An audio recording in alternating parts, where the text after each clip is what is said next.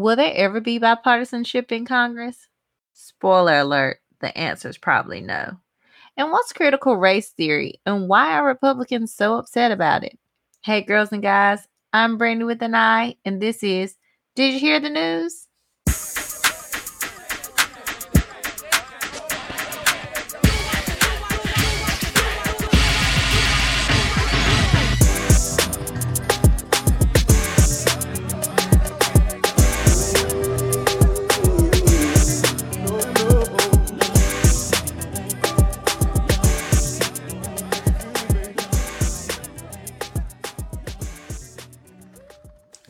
Well.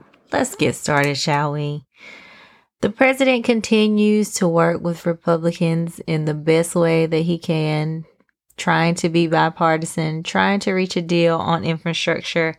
And as you recall last week, I told you about how he provided a counteroffer of $1.7 trillion. The Republicans have come back with their counteroffer of, I think it's $928 billion. So roughly one half of what the bill currently is, the $1.7 trillion amount.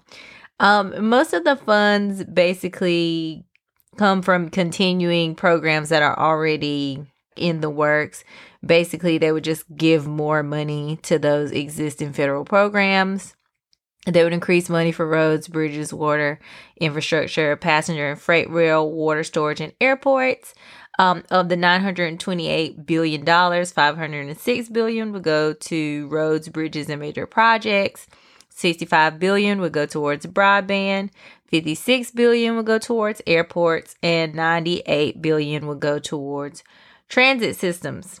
So this is their counteroffer for the 1.7 that the Biden administration has currently counteroffered. Here's the issue. Even if we are still going to just give more money to those existing programs, and that's great, yay, there are still many other things in the infrastructure plan or the Americans Jobs Plan that would be covered that the Republicans just don't want to cover. They don't see it as infrastructure. So they're not even working on a way to work those into their bill. So we're still lacking there. The other thing is, once again, how do we pay for it? Republicans, once again, don't want to touch that tax plan from 2017. They don't want to tax corporations. They don't want to tax the extremely wealthy. They want to use things like user fees, which would be fees for the average working family.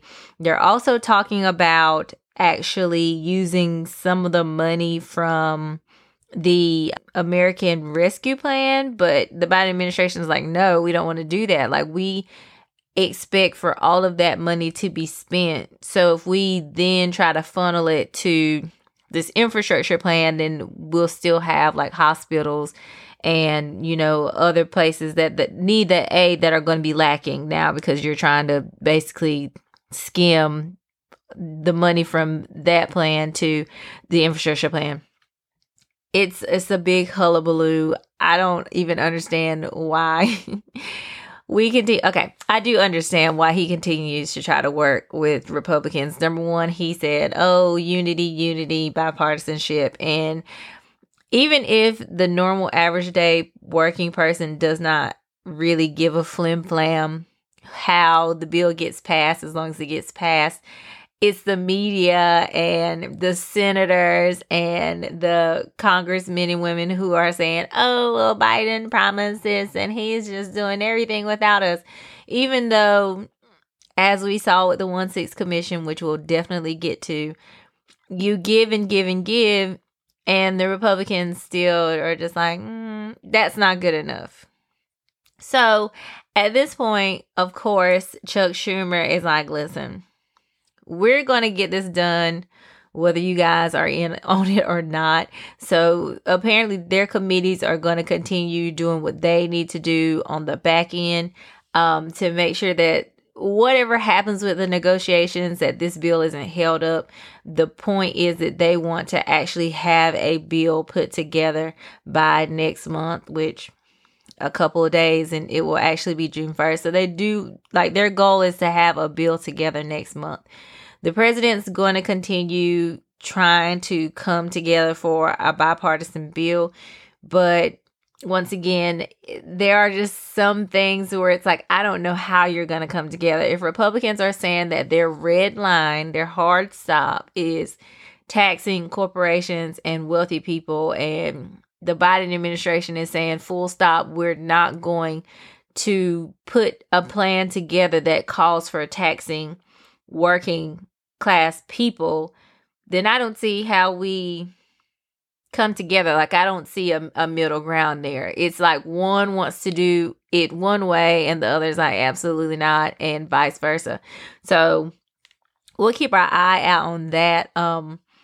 Listen, if the Republicans could come along and the Democrats could give a little, but we would still basically get the goal of the plan together, then absolutely. If the Democrats could drop the price to a certain point, but the Republicans can also give in on certain things, like what is infrastructure to them and what programs would actually help for equity among Americans, then sure, absolutely, I would champion that. But bad faith, all the arguments are bad faith. The Republicans only care about spending when it's not a Republican president in office, totally just shredding the economy and the budget and all of that. So that's the only time they care about spending.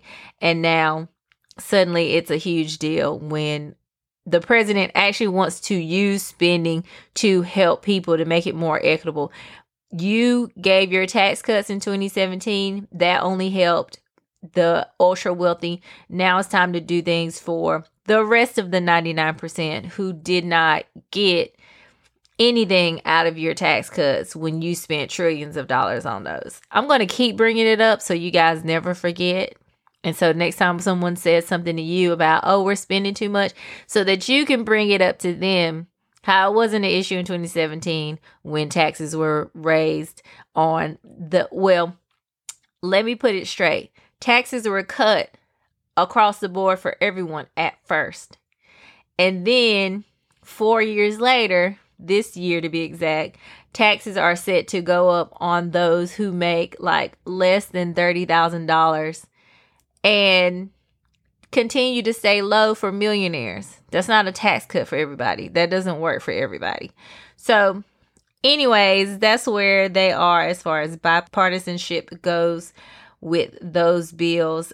At the same time, President Biden has just gone ahead and dropped his $6 trillion budget.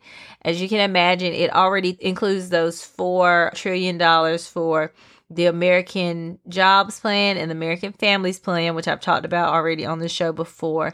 So then in addition to those plans that would once again help bring jobs in the form of infrastructure and climate change, and would also help, for elder care, and then the American Families Plan that was also seeking to give money to like schools and HBCUs and all those things of that nature. In addition to that, he's looking at like $36.5 billion for Title I schools, which are low-income schools where low-income families go. That makes up like 40% of enrollment to those schools is low-income families.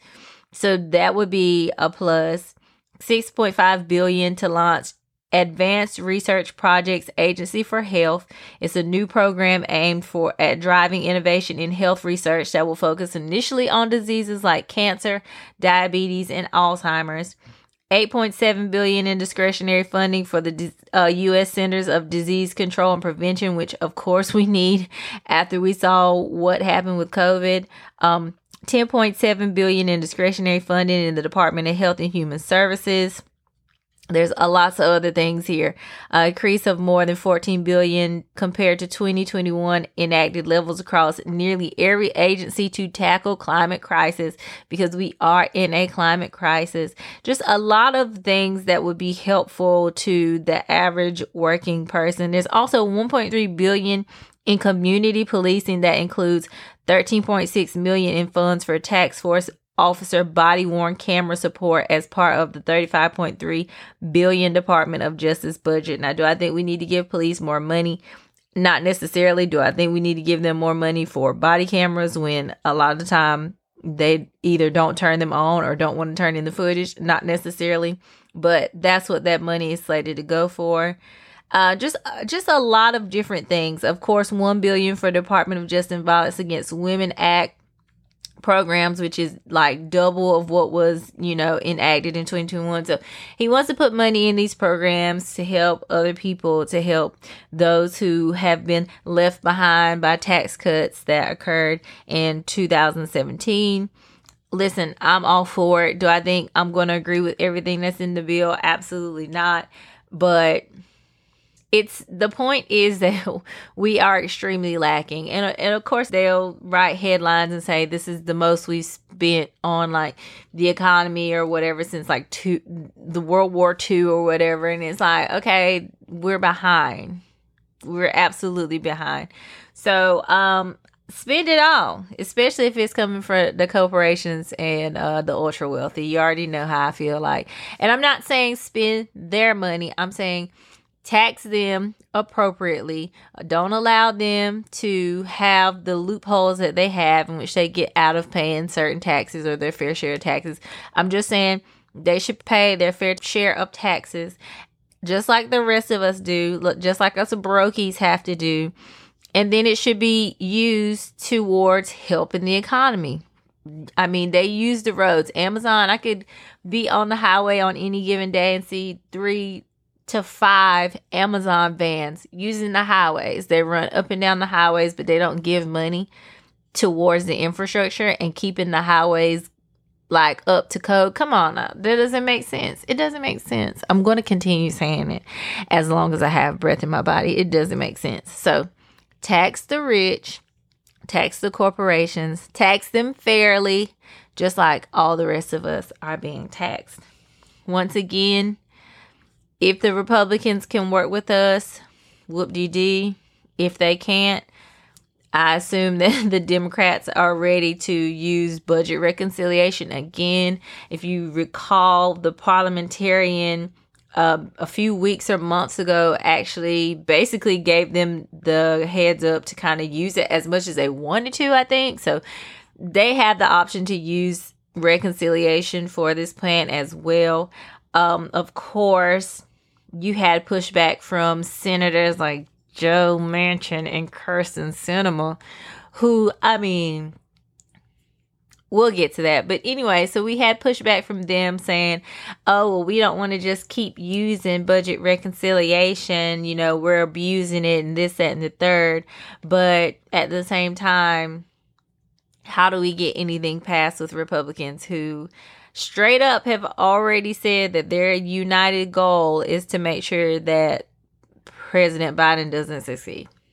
And we saw this week how Republicans will do what they call it now is the Lucy in Charlie Brown, where you give, and then they snatch the football away as soon as you attempt to kick it. The 1-6 commission couldn't even make it to a vote. And that is just so ridiculously sad and embarrassing, of course. We had an insurrection on 1-6, and Republicans blocked the actual vote to even vote on having a commission. They blocked that vote. Now, here's the thing.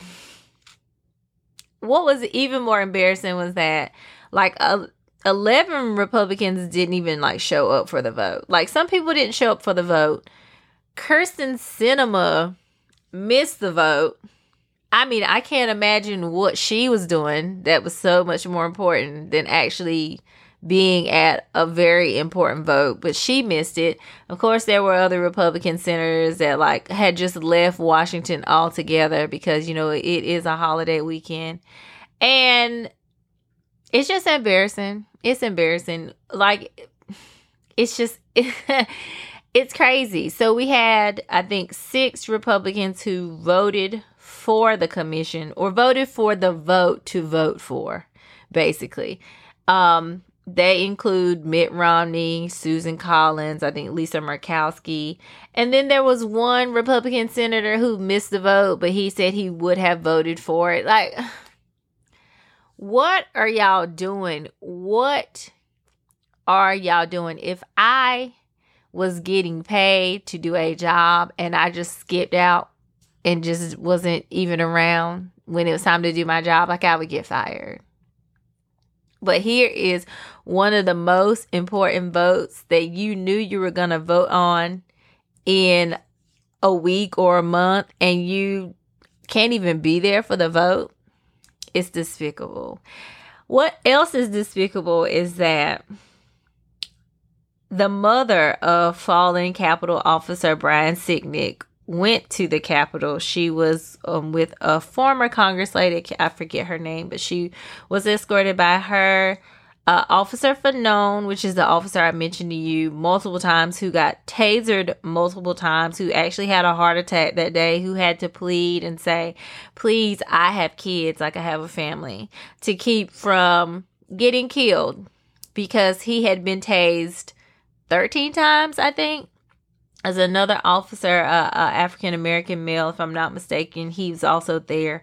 And they met with senators to beg and plead for them to please support the commission. Like, vote for the vote to have the vote for the commission.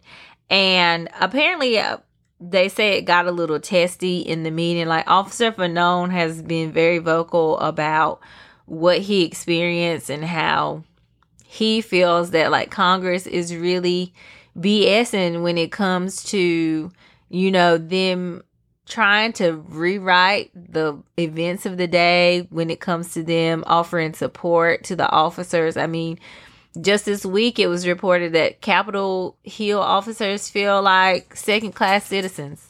They feel like they don't get the support or respect that they need. They feel like even the Congress people and the staff treat them like second-class citizens in the job. So it's very telling that, you know, these officers come to speak to these senators, and it gets a little testy because they are on the edge. Like, how do you whitewash an event and say it was peaceful when this man was tased so many times he had a heart attack? He could have died that day. Like, there's video. They apparently watched the video of his attack. You can hear people in the crowd screaming, we got one, we got one. Like they captured an officer. What were you going to do with him? Like, nobody knows. If someone in the crowd wouldn't have had a little sympathy and stepped up and helped protect Officer Fanone, who knows what would have happened to him that day. And then you have senators saying it was like a normal tourist visit. Like, give us all a break. And I'm sure that's how Officer Fanone felt when he went in that meeting. And I'm sure that's why it probably got a little testy, especially with Senator Ron Johnson, who continues to try to push conspiracies that there were just bad faith actors, and maybe there was some Antifa and BLM mixed in the crowd who actually made things. No, like, these were Trump supporters waving Trump flags. Let me tell you something. I don't care enough about causing any kind of hullabaloo to actually wear anything that says Donald Trump or anything Trump related on it. Like, and I know that that's how Antifa and BLM feel. Like, there's no reason that they would want to go and pretend to be Trump supporters and cause the mayhem and just all out chaos that happened that day. Ron Johnson, give us a mother effing break. That's probably what Officer Fanone said to him. Either way, they spoke with senators, begged, pleaded, showed, you know, their side of the events that day. And as despicable gets, Mitch McConnell, Addison Mitchell McConnell, is going around to the senators begging them to basically block the commission as a personal favor. A personal favor. What is so personal about it, Mitch? What's so personal about it that them blocking the committee will help you? That's the question I've had nobody can answer. Besides the fact that Republicans feel like it's going to bleed over into the 2022 elections and they're going to have to answer for everything. But here's the thing. You should have just taken the commission. The commission was bipartisan. There were going to be the same amount of people on the commission that were appointed by Democrats as Republicans. They were going to be able to pick their own staff. They were going to have to agree on the witnesses.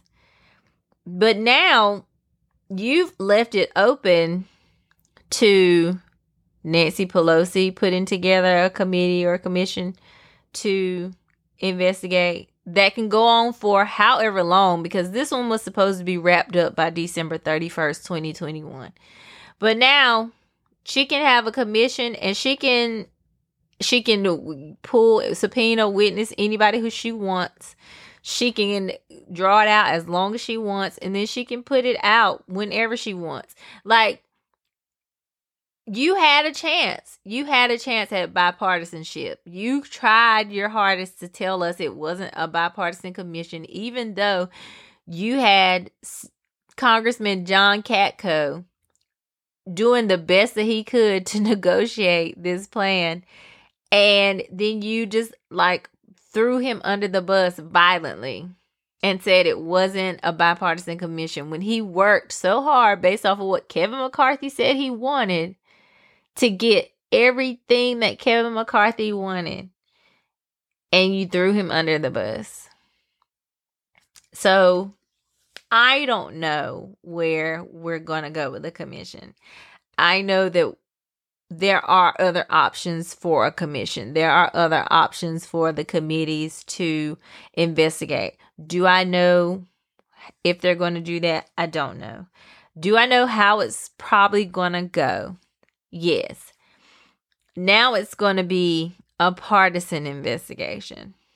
And whatever is found, anything that points towards former President Donald Trump, he and the senators and the congressmen and women and his supporters are going to cry, oh, it's a bipartisan witch hunt. I mean, they were going to do that anyway, right? But they're going to do it now, especially since the Democrats don't need Republican input anymore. They gave them the chance. They didn't take the chance. They don't need it anymore. So they're going to cry foul. It's just going to have to be up to us to determine what we want to believe and what we don't want to believe. I think any of us who have clear thinking and critical thinking skills knows that the former president was absolutely the reason that this happened. Even if he didn't mean go to the Capitol and fight today, he's absolutely at fault because he knew what kind of people were following him. He knew if the FBI is getting counterintelligence about the types of things that were said on the internet, and he's the president, so he's getting intelligence briefings every day. He knew.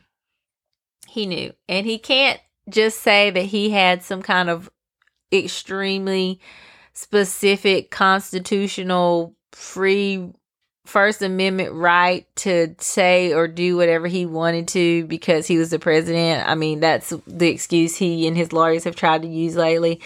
No, as the president, he doesn't just have blind constitutionally protected speech. That's not how that works. That's not how any of this works. And he doesn't have it. And those of us who have clear minds and critical thinking skills can see that. But unfortunately, when polled, over half of Republicans still think that he's actually the real president. You have people who still think that President Biden is acting in front of green screens. So, what can I say? All I can do is hope for better. All I can do is hope for better in a world where Republicans are changing not only the voting laws, but the way that the committees and the roles work in an effort to, if things don't go their way in the next election, they can literally have judges overturn it. Yes, that just happened in Texas, like late at night last night. Look into it. So all of this bipartisan talk, I'm really not here for it. Like, it would be one thing if we were dealing with sane Republicans who just happen to have policy disagreements with Democrats. That would be one thing, but we are not. We are no longer dealing with just policy differences. We are dealing with one side who just completely doesn't even care about the fact that a group of people stormed the seat of democracy, wanted to kill them, and supported the last guy. And they want us to forget about it. And they want to pretend like that day wasn't a big deal because they know that it affects them politically speaking. They know it'll affect them in the next election. And instead of actually trying to uphold democracy and actually like uphold laws and all of that, they would rather win elections. They would rather stay in power. And that's what we're dealing with. So at this point, to me, bipartisanship can just fly right out of the window. Speaking of the former guy, I told you last week how Letitia James basically announced that she is no longer looking into the Trump organization in a purely civil way. She's looking at them criminally. She's working with Cy Vance's office in the New York Manhattan District Attorney's office. Cy Vance also announced that he has convened a special grand jury. And once again, those who know law and have been prosecutors and are prosecutors would tell you that you don't really put together a grand jury, especially not a special one, if you are not building a case against someone. Once again, no charges have been filed, but we know that at least one person has been told to get ready to give their testimony. Now, grand juries usually work in a short amount of time, or like they have a set amount of time that they can get together, but a special grand jury can go a little longer. From my understanding, this grand jury is going to meet like 3 times a week for 6 months. They're actually going to be calling witnesses. Like I said, in a normal grand jury, you might have like the FBI or district attorney or whatever making the case, but in a special grand jury, they're actually going to have witnesses coming, giving testimony, setting the testimony for the actual trial. It's supposed to be a big deal. I told you last week, I don't celebrate until the cuffs are on. I don't celebrate until I hear the guilty verdict. I don't even celebrate then. I tend to wait to hear what the sentence is going to be until I start celebrating. So I'm not saying that I'm throwing a party. I'm just saying that it looks to be getting super serious for your boy, the former president. His CFO, Alan Weisselberg, his daughter-in-law is with the ish. She is doing interviews hither and thither. I saw her on CNN. I think it was Friday morning. And she basically said, listen, there were things that I wasn't aware of, but I know these people. I was married into that family. That man is shiesty. So is his boss. Apparently, when she was getting divorced, she found out certain things that she didn't know. Like, the Trump organization will give out raises, but not like in money form. They would basically give like a car, or at one point her children's tuition was paid, which she didn't really know about that. She just happened to find out about it, I think, around the time that she was getting a divorce from the CFO's son. So they would do things like they would basically give like gifts as raises, which I guess at that point, when you do that, you don't have to necessarily claim it. You're supposed to, but I think it's their way around claiming that money so that taxes can be paid on it, and that is fraudulent.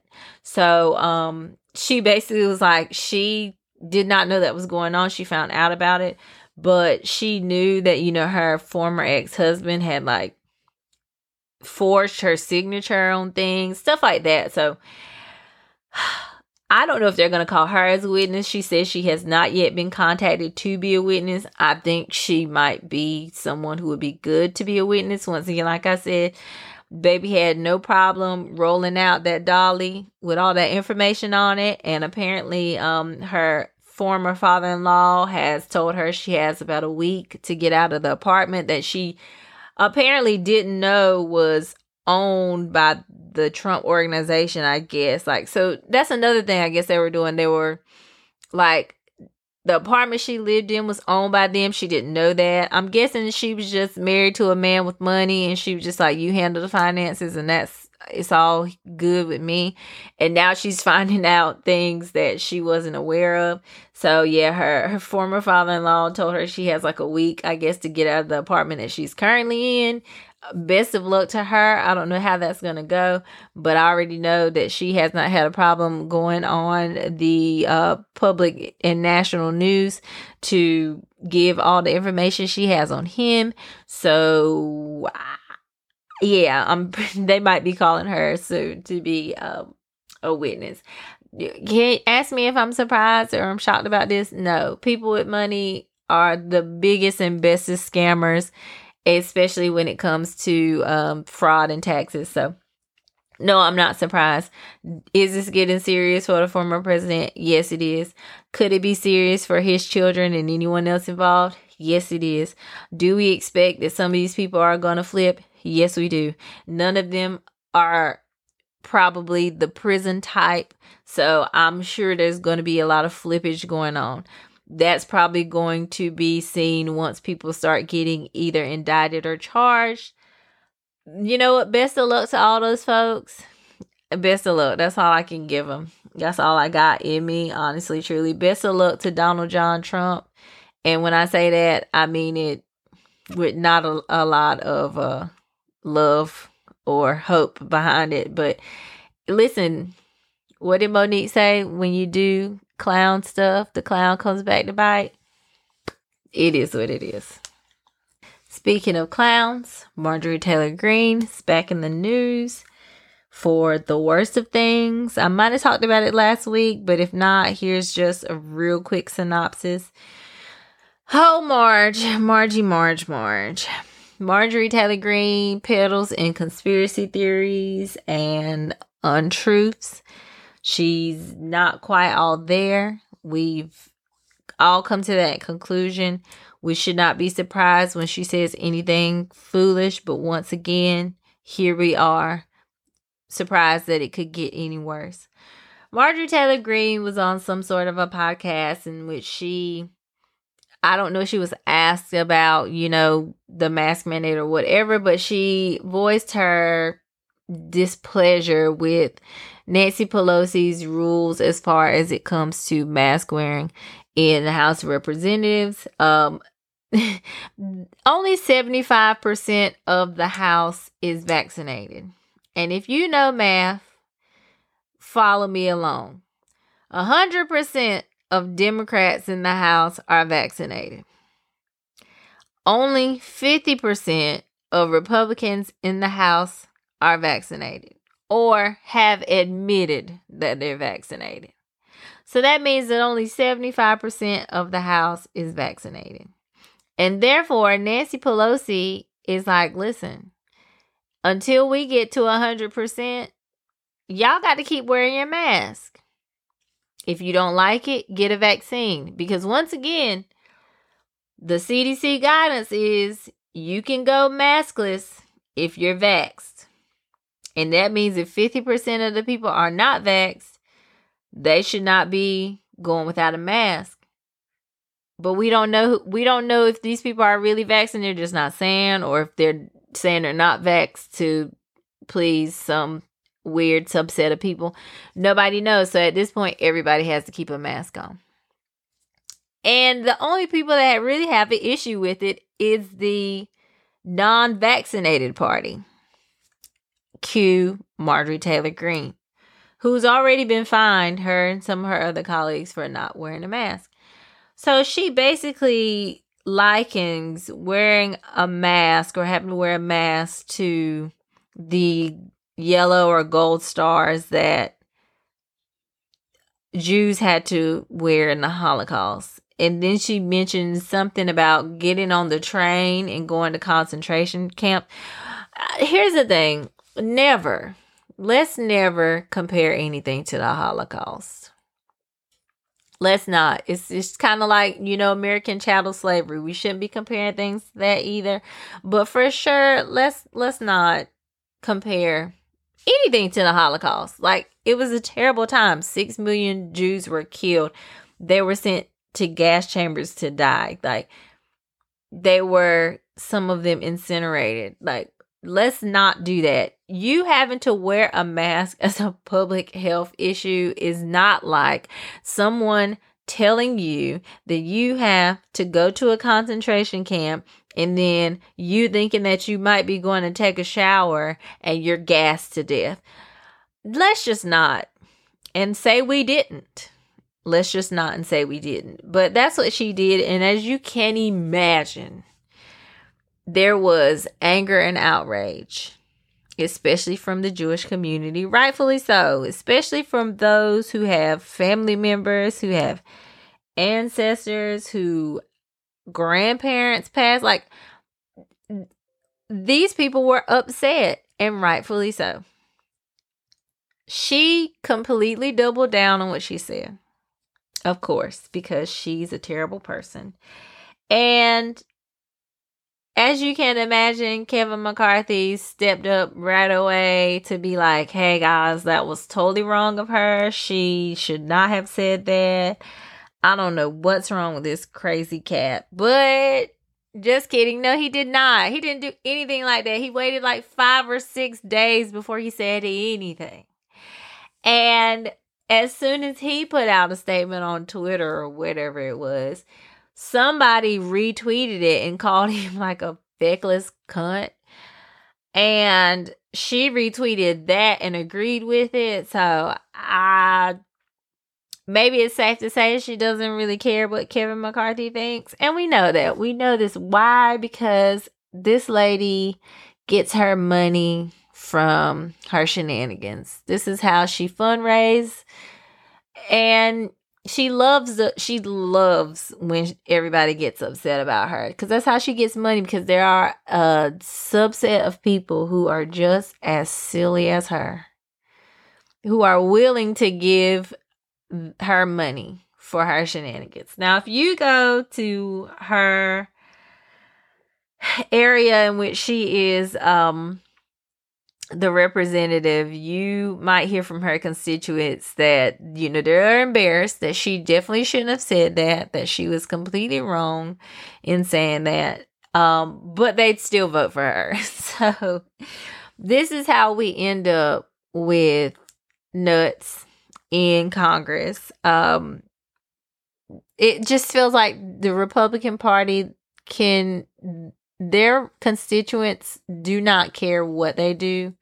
They can get away with a lot of things. And so, yeah, she can continue to be as terrible and as loopy and as nutty as she is. And she can say that Jews are responsible for space lasers and that children didn't actually die at Sandy Hook and or Parkland. And people will be like, wow, that was nuts. So, but is she still on that ballot? Because I'm going to vote for her. That's where we are. And that's why I want to have hope, you guys. Sometimes I just don't have hope. However, I am excited about this next conversation that I'm going to have. Letty Shumate is back with me this week, and she was on, I think, episode 3 of the podcast.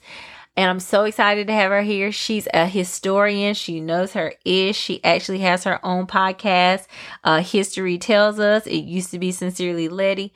And I'm so glad to have her here with me today.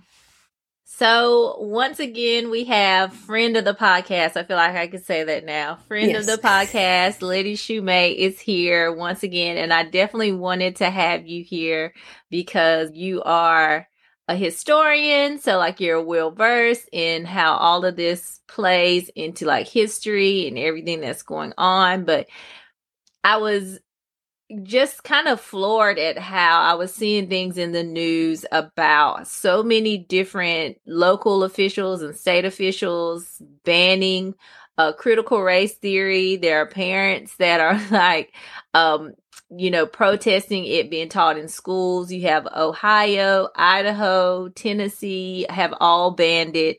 Even the former president, I think, made mention of it and the 1619 Project sometime in his past administration, especially when he basically banned any kind of like teaching or like sensitivity trainings or whatnot. So I definitely wanted to discuss this critical race theory and what the big hullabaloo is. So when I looked into it, I saw that basically the theory states that race is a social construct and basically every system that we have in the United States reflects it. And to me, I was like, well, yeah, that, that makes sense.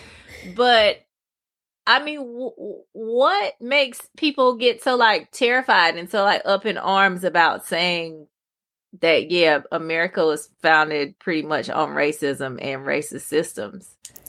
Yeah, I mean, for starters, it's a threat to the power structure, to the white power structure. It's a threat, quote unquote, to white supremacy. And I'm with you. Whenever I first learned about critical race theory, I was in graduate school. So it had to have been 2012, 2013. That's whenever I came across Kimberly Crenshaw. And I was like, oh, word, this is what I've been learning in my history program. And so it made sense because that was my foundation to approaching history. But yeah, white people are mad because it would mean that they have to admit their racism and also their anti-blackness. And as we've seen, right, that's something they don't want to do. But yeah, and you are correct about what you believe like critical race theory is. It's technically like a framework that's used to help us understand why there are racial inequities that exist in our society as a whole and also on a global context too, and how we can eradicate them, right? And so it's really an academic framework. It's one that's always been used in higher education. But now, people are like, look, children need to be learning this as well because racist ideas start to form and are taught early on. And it's basically just called critical race theory because it asks you to look critically at systems to better understand the origins of racial inequities, racism, racist systems. And this knowledge can actually be used to, I would say, mitigate and stem the inequities at the root cause. So again, policies, laws, systems, and that kind of thing. Right.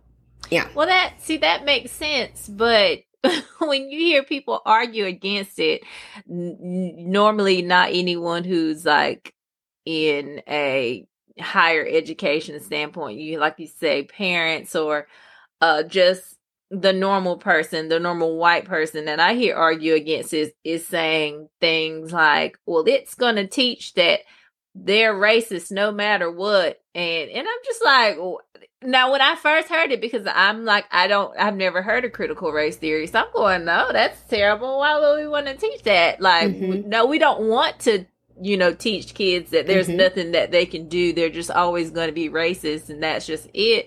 But then I look at the framework and I'm like, how do we get so far from where something actually is, something that's trying to, I assume that it's well intentioned to where we are now, where parents are arguing that their kids are being indoctrinated, that they're racist and they'll always be racist, and there's nothing they can do about the fact that they're racist, especially when it aims to teach.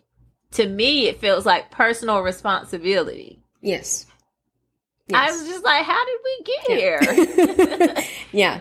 No, and you're absolutely right. There are a lot of misconceptions about it. And of course, you know me, I have like something to refute those misconceptions. Like, that is not true. And yeah, so what you said about how these parents and teachers, whoever, are afraid of, oh, it's going to make us seem like the bad guys as white people. First of all, that's very telling. Like, you jump to that, right? So, right. Like, that's very telling that you jump to that. But also, it's not even about that. It's about raising awareness to how different races and different groups of people are experiencing the systemic, or this system rather. It's an awareness. It's a need to change the mindsets, but that has always been something that white people were afraid of. They've always been afraid of what it would mean for their power to be taken away from them, right? And so I believe, because I look at the very root of everything, that's like the foundational root issue. And I even read something that said, like, oh, well, it's going to make us look like we're the ones who are just basically oppressing these people, and we're going to be seen as the bad guys, and stop painting all white people as bad. And I'm just like, so we just going to look at this on an individual lens, not a systemic lens, lens? Like, that's what this is about. And for me, Brandy, honestly, I get very petty sometimes. And I'm like, if you would just read the actual definition of critical race theory, just read the definition. But y'all won't even do that. Yeah. And it's like, I'm like, well, where are you getting your information? Is you're not even a quick Wikipedia, once again, is so contrary to what you've somehow framed, like how you've reframed what it actually is. And it's not a new concept, like it's decades old. So it's like, how do you look at people constantly saying, like, okay, we all know that there are different experiences due to race. You might want to go to the bank and get a loan as a white person, and they'll just 100% believe that you can pay it and you can get it. But as a black person, I can be highly qualified, go in for the same loan, and I can't get it. Like, why can't people grasp it? I've never understood, like, how hard can it be to just listen to someone say their experience and grasp it? And it's like, no one's blaming you specifically, but anytime you're on the internet and you talk about some things, and if you don't say some in front, like if you don't say some white people, or like some, it's like, well, wait, my family didn't own slaves. What do you mean? I'm not oppressing you. And it's just like, okay, but can you not look at the ways in which you contribute, or you basically gain from a system that is oppressive to people of color? Like, yeah, no, I definitely agree. And it's so frustrating because I don't even put some in front of white people. I'm like, listen, y'all collectively are all part of this. Like, we did not create this system. Right. And that doesn't mean, it has nothing to do with the fact that I do not know white people that are out here doing the work, that are out here not being problematic. I do have friends like that. I'm not saying that. But since you're reaching to that, like, that's on you, right? And so also to that, what I want to say to people, what I have said before is, but y'all have no issue grouping all of us together. Y'all have no issue doing that, right? Like, you have no issue whenever it comes to black people and black on black crime of equating us with this. But yeah, I mean, and what you said about the money and the banks. Like, these are questions that critical race theory addresses, like having an understanding of these systemic inequities. Matter of fact, I was typing earlier a bunch of just questions, and one of them is, let me find it, why are houses owned by white people appraised at a value higher than houses owned by black people in the same neighborhood, right? Like, these are questions that we need answers to, that we know the answers to, but critical race theory, right, would dive into that. But diving into that, right, and examining this would then show the racist laws, the racist policies, and it would require dismantling the system that benefits white people and white people only, and white passing people. I'm going to say that, right? Because I love to say Hispanic white passing, right? Because there's definitely a difference. yes, and that's why I don't say BIPOC very often. I say Black, brown, indigenous people of color, because our experiences are directly different from anyone else's, right? Like, history shows us that. History shows us how many times you have had people of color who passed for white. I'm not saying black people didn't also pass for white, because sure, but let's talk about the history of why we passed for white and the assault and the barbaric things that happened to us. But I won't even get into that here, right? But once again, even what I just said, that's what critical race theory is about, examining, getting to the roots of these lies that have been constantly told. I just find it, I don't want to say, it's like disappointing, but not surprising. Like, it's 2021. And like, this would be the time. This should be the time that we are teaching kids about thinking critically about race. Like, it seems like adults would also want to think critically about race. It's just like, and then like you were saying, the house is being appraised. There was just a story, a new story, because I've heard other ones, but a story of a lady who got her house appraised. And then she took like her pictures and stuff off the wall. She had a white male friend step in as the homeowner, and her appraisal went like doubled. And it's like, it's crazy to me that like white people can see a story like that and just be like, well, that kind of sucks. And not even want to look into the reasons through which that happens. They can just be like, well, that's not my dog, not my dog in that race. Like, that's exactly right. Yeah, because they see it as this individual issue with, oh, well, and maybe some of them see it this way of, oh, well, it was just that one white person. And I'm like, again, it's the whole system, y'all. It's the whole system. And it's just honestly, Brandy, frustrating for me, because I too have friends and know people who have experienced that very thing. I mean, I've even experienced things with apartments. I also was a homeowner at one point before my recent like separation, but I didn't sign for the house. My husband, and I'm sharing this on here because I want people to hear this. It is difficult for us as Black people to have these same privileges, right? And it doesn't mean that we don't take care of ourselves. It doesn't mean that we don't save money. It doesn't mean our credit. It doesn't matter often, right? It's just that deeply embedded racism. And this is what the system continues to show us. And it baffles me as well, the number of white people that can look at something and say, oh, well, these are the same white people that can look at us being shot and killed in the street, and they go and they can just be fine. And they're like, oh, well, he shouldn't have resisted. Oh, well, he shouldn't have done this. Oh, well, they should have complied. There's always a but, right? There's always something in it. You hit this on the head earlier whenever you said responsibility.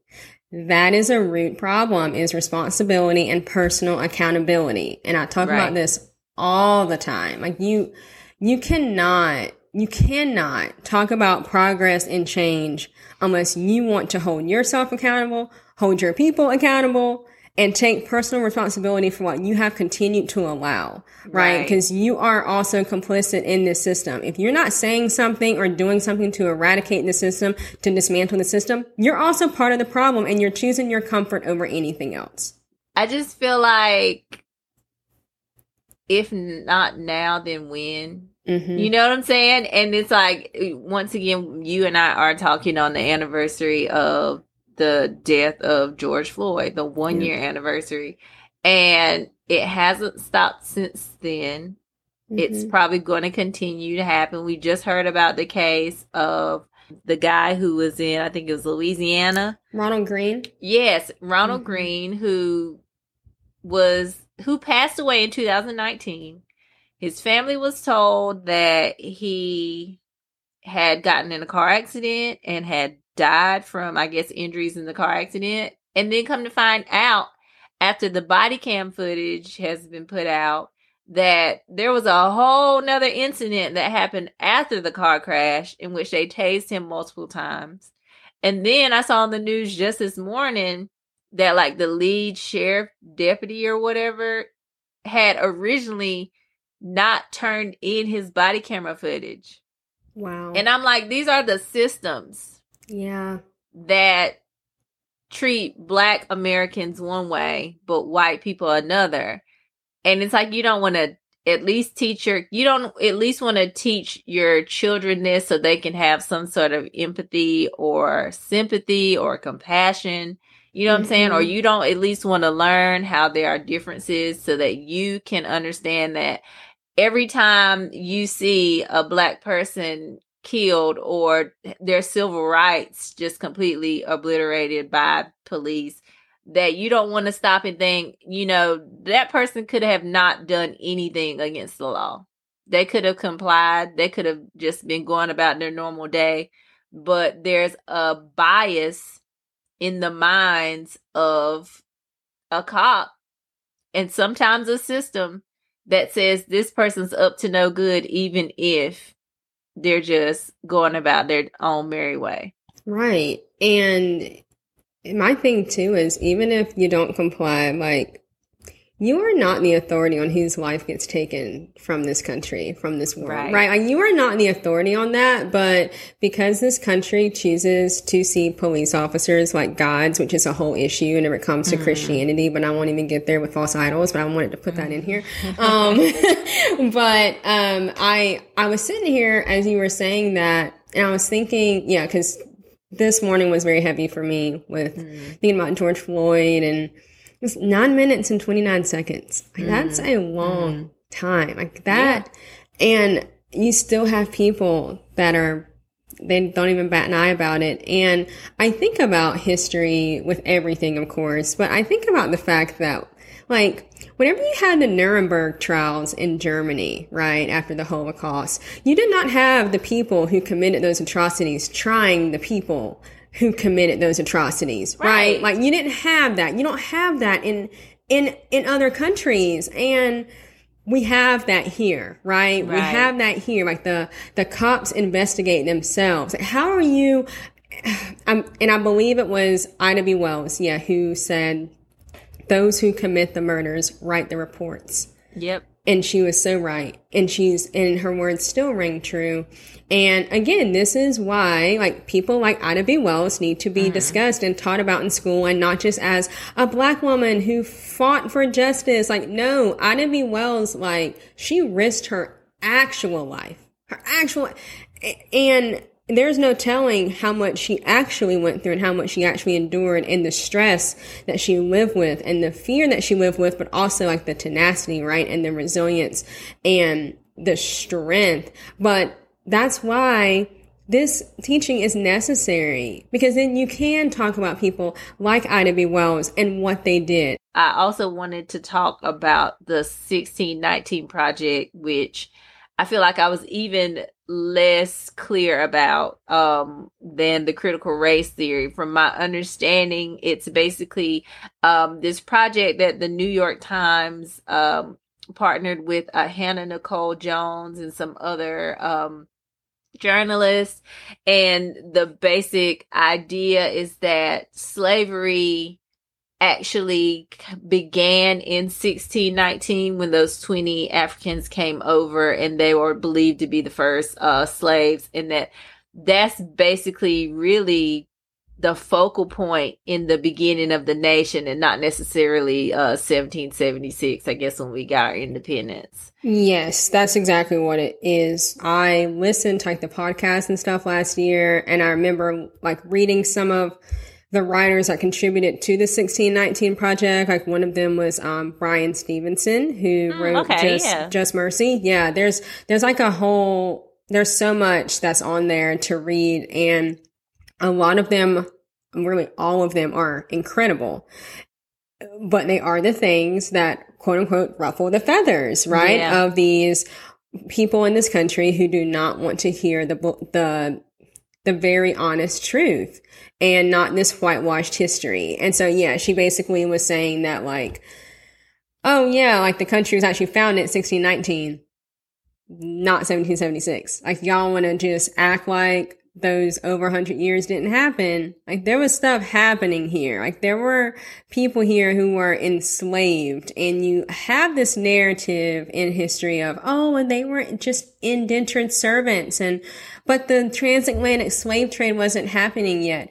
Here's the thing, okay? Just because you don't have proof of something, just because you want to feel better because some textbook told you otherwise, like, if you really take time to read what more historians are uncovering and are finding out about those, 180 some years, like, there was violence and terror, and they wiped out quite a huge group of people. They were they were enacting terror here. But yeah, she definitely went in on that, and I'm glad that she did. And she did get a lot of backlash from it, especially from the former occupant of the White House. Yeah. Yeah. Right. Yeah. Yeah. I think that's when I heard about it, but I guess I didn't really, because it came out in 2019, and I don't feel like I heard a lot about it then. I don't know what happened more recently to spark. I don't know if I think they were starting to like maybe integrate it into some curriculums in schools. Yeah. And you know how that goes. So I think that's when, of course, there were more eyes on it. And I did see her on the news, and I did see her speak about it, and she was just like, no, that's not it at all. Like, and just like you said, like, we have this whole, like, 150, 60 years before 1776, when we claim is like, you know, the founding and our independence. But we have these whole 150, 60 odd years that we don't talk about. And that's really important because what was happening, that's the basis of, you know, when slavery began, and you know, how it probably got its foundations and how it became as big as it was. And it's very important we talk about it, because once again, it's part of the foundations in which we allowed race and everything else to kind of build upon in all the systems. And then when slaves were freed, then that's when we bring in policing to catch slaves. You know, like, it's just, it's just like, how could we not talk? And why is it controversial? I mean, I understand some historians, I think, push back on like certain, you know, accuracies. Fine, I can see that. But to say that it's controversial to want to include in our history what was happening at that time when the first slaves came, like, it doesn't seem all that crazy. Right. And and now that you say all this, I remember, was it the 1776 report that 45 came out with, or something? It was something, wasn't it? Like, something to counter it. Yeah, it was like a group of people, of course, white people, who came out with something to basically like I can't remember I know I talked about it on this podcast before. I can't remember the entireties of it, but it was insane pretty much. And it was, I guess, like a counter to that, which I didn't realize until now that you bring it up, that's probably what it was. And once again, more propaganda to make America look like the greatest country and like just forget all of our original sins, even though we can bring up everyone else's, forget ours because pish posh. That doesn't matter. Yeah, and that was why I was so frustrated with the 1776 report or whatever it was called, because I was like, so y'all want to, it's pandering to that, or not really pandering to, catering to that narrative of these wonderful white founders of the country, right? Like, oh, well, these are my heroes. And I'm like, Thomas Jefferson literally raped Sally Hemings all the time. Like, they all. It wasn't a love story. It was not. Oh my God, it was not. Like, can we burn Monticello down? It was not. And so it's like, once again, trying to take the history and glorify white people with this false narrative that goes along though with white power and white supremacy. And so that's what it's always been about. And I know people listening may be like, everything's always about white supremacy. Yes, everything is about white supremacy and racism, everything. I cannot tell you how frustrating it is when I see on Twitter and everywhere else someone say, oh, it's always about race with you people. Like, no, it's about race with you people. Right. Yes. It wasn't us that stole ourselves and brought ourselves over here, and then to justify the treatment of us, created race to say, or all these other ridiculous things like the difference in physical characteristics and all of that, all these reasons to justify being terrible, and then built it into this. It wasn't us. Right. Yeah, exactly. And that actually makes me think about like how people want to talk about patriotism and democracy. And I think of Nikole Hannah-Jones, and I'm just like, y'all, those of you who do not like the 1619 Project, this is the same like anti-democratic thinking, right? It's the same anti-democratic thinking that you've always had whenever it comes to treating everyone like they're a citizen of this country. Like you actually don't want that. Like what y'all really actually seem to love is tyranny. But anyway, that's a whole other conversation, right? Like you don't actually like democracy. But it's just really, it just upset me whenever I saw what Nikole Hannah-Jones is going through. Because Black women, historically, we have always been punished for speaking up. We've always been punished. And I'm not saying that Black men and also other Black people have not been as well. But this is about Nikole Hannah-Jones right now, right? And so this is about Black women right now and how we have, just continuously been treated. And so it's also not lost on me that this is happening in the UNC system. Right. The same UNC system where last summer UNC Wilmington had a whole issue with Black Lives Matter. Let's not, right? And so I'm like, yo, and then to look at, right, like these donors who give money to these schools, who give money to UNC Chapel Hill, and how the board of trustees was just upset. I'm sure that y'all were, because some of y'all are out here owning land and owning our ancestors. So y'all want to fess up to that because we can go. So it's like, and then it also just goes to show, right, that as we're talking about this today, May 25th, a year after we watched George Floyd, or many of us watched George Floyd being murdered, you had all these white people and these white corporations and these white institutions wanting to act like they cared about Black people, about our lives, but actually you don't. You actually don't. It was all performative, okay? Because if you can in the same breath act like you care because, we have a diversity and inclusion office on campus. Do you? Because that's also a crock of shit. Because like Hannah Jones would not be in the situation that she's in right now if you actually cared about inclusion. You actually don't. You care about it enough where it does not ruffle your white comfort feathers. That's how far it goes for you. And you also like it enough for any black people and also any brown people that won't do too much to make you uncomfortable. But as soon as they do something, or as soon as someone's checkbook or whatever won't write you that big check for millions of dollars, you want to pull it because you don't care about us. And so that's part of dismantling this system, is also that it comes down to money, which is capitalism, right? So like, I just like went off, but like, no, because that's what drives me crazy, because it's like, how can we see it? Like, how can we see all the ways in which race is a part of everything, even when it comes down to capitalism? Yeah. But we can't speak on it. We can't teach it. We can't share our experiences without someone feeling threatened. Like, what are we to do like at this point? And I really did hate that for Hannah Jones, because she is beyond qualified. Everyone knew it. Everyone knows it. Everyone came out and was like, this is a sham.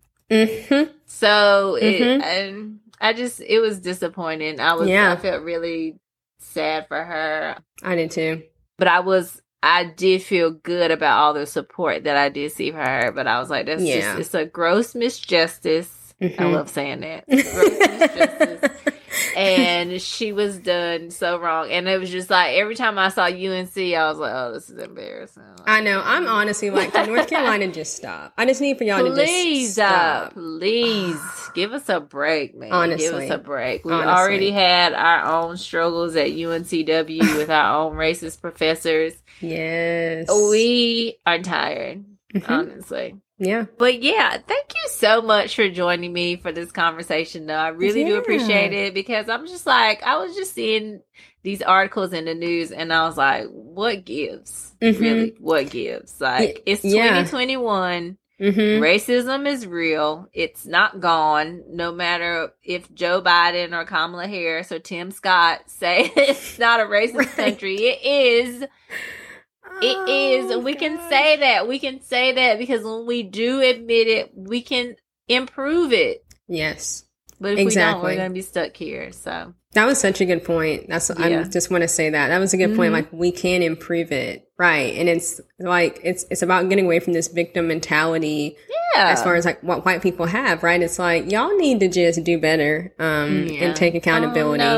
They're going to call me racist. Right. White people hate being called racist more than anything. Like, truly. They hate being called racist, then sometimes they hate actually being racist. Exactly. Girl, yes.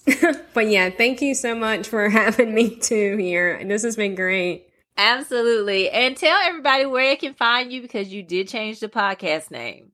I did. Now my podcast is called History Shows Us. It was called Sincerely Letty, but now it's History Shows Us. Yes, I love it. I have new cover art and everything. So, and I also have an Instagram just for my podcast. So it's at History Shows Us Podcast. And you can also follow me at sincerely.letty. So follow me there. Awesome. Y'all go follow her, listen to her podcast, because she knows what she's talking about. Unlike me, who just gets up here and pretends. No, Brandy, you do a wonderful job. I love your podcast. Well, thank you so much. I appreciate it. From you, that's high praise. So I really absolutely. That. And thank you for listening to this week's episode of Did You Hear the News? Be sure to check me out again next week, same time, same place.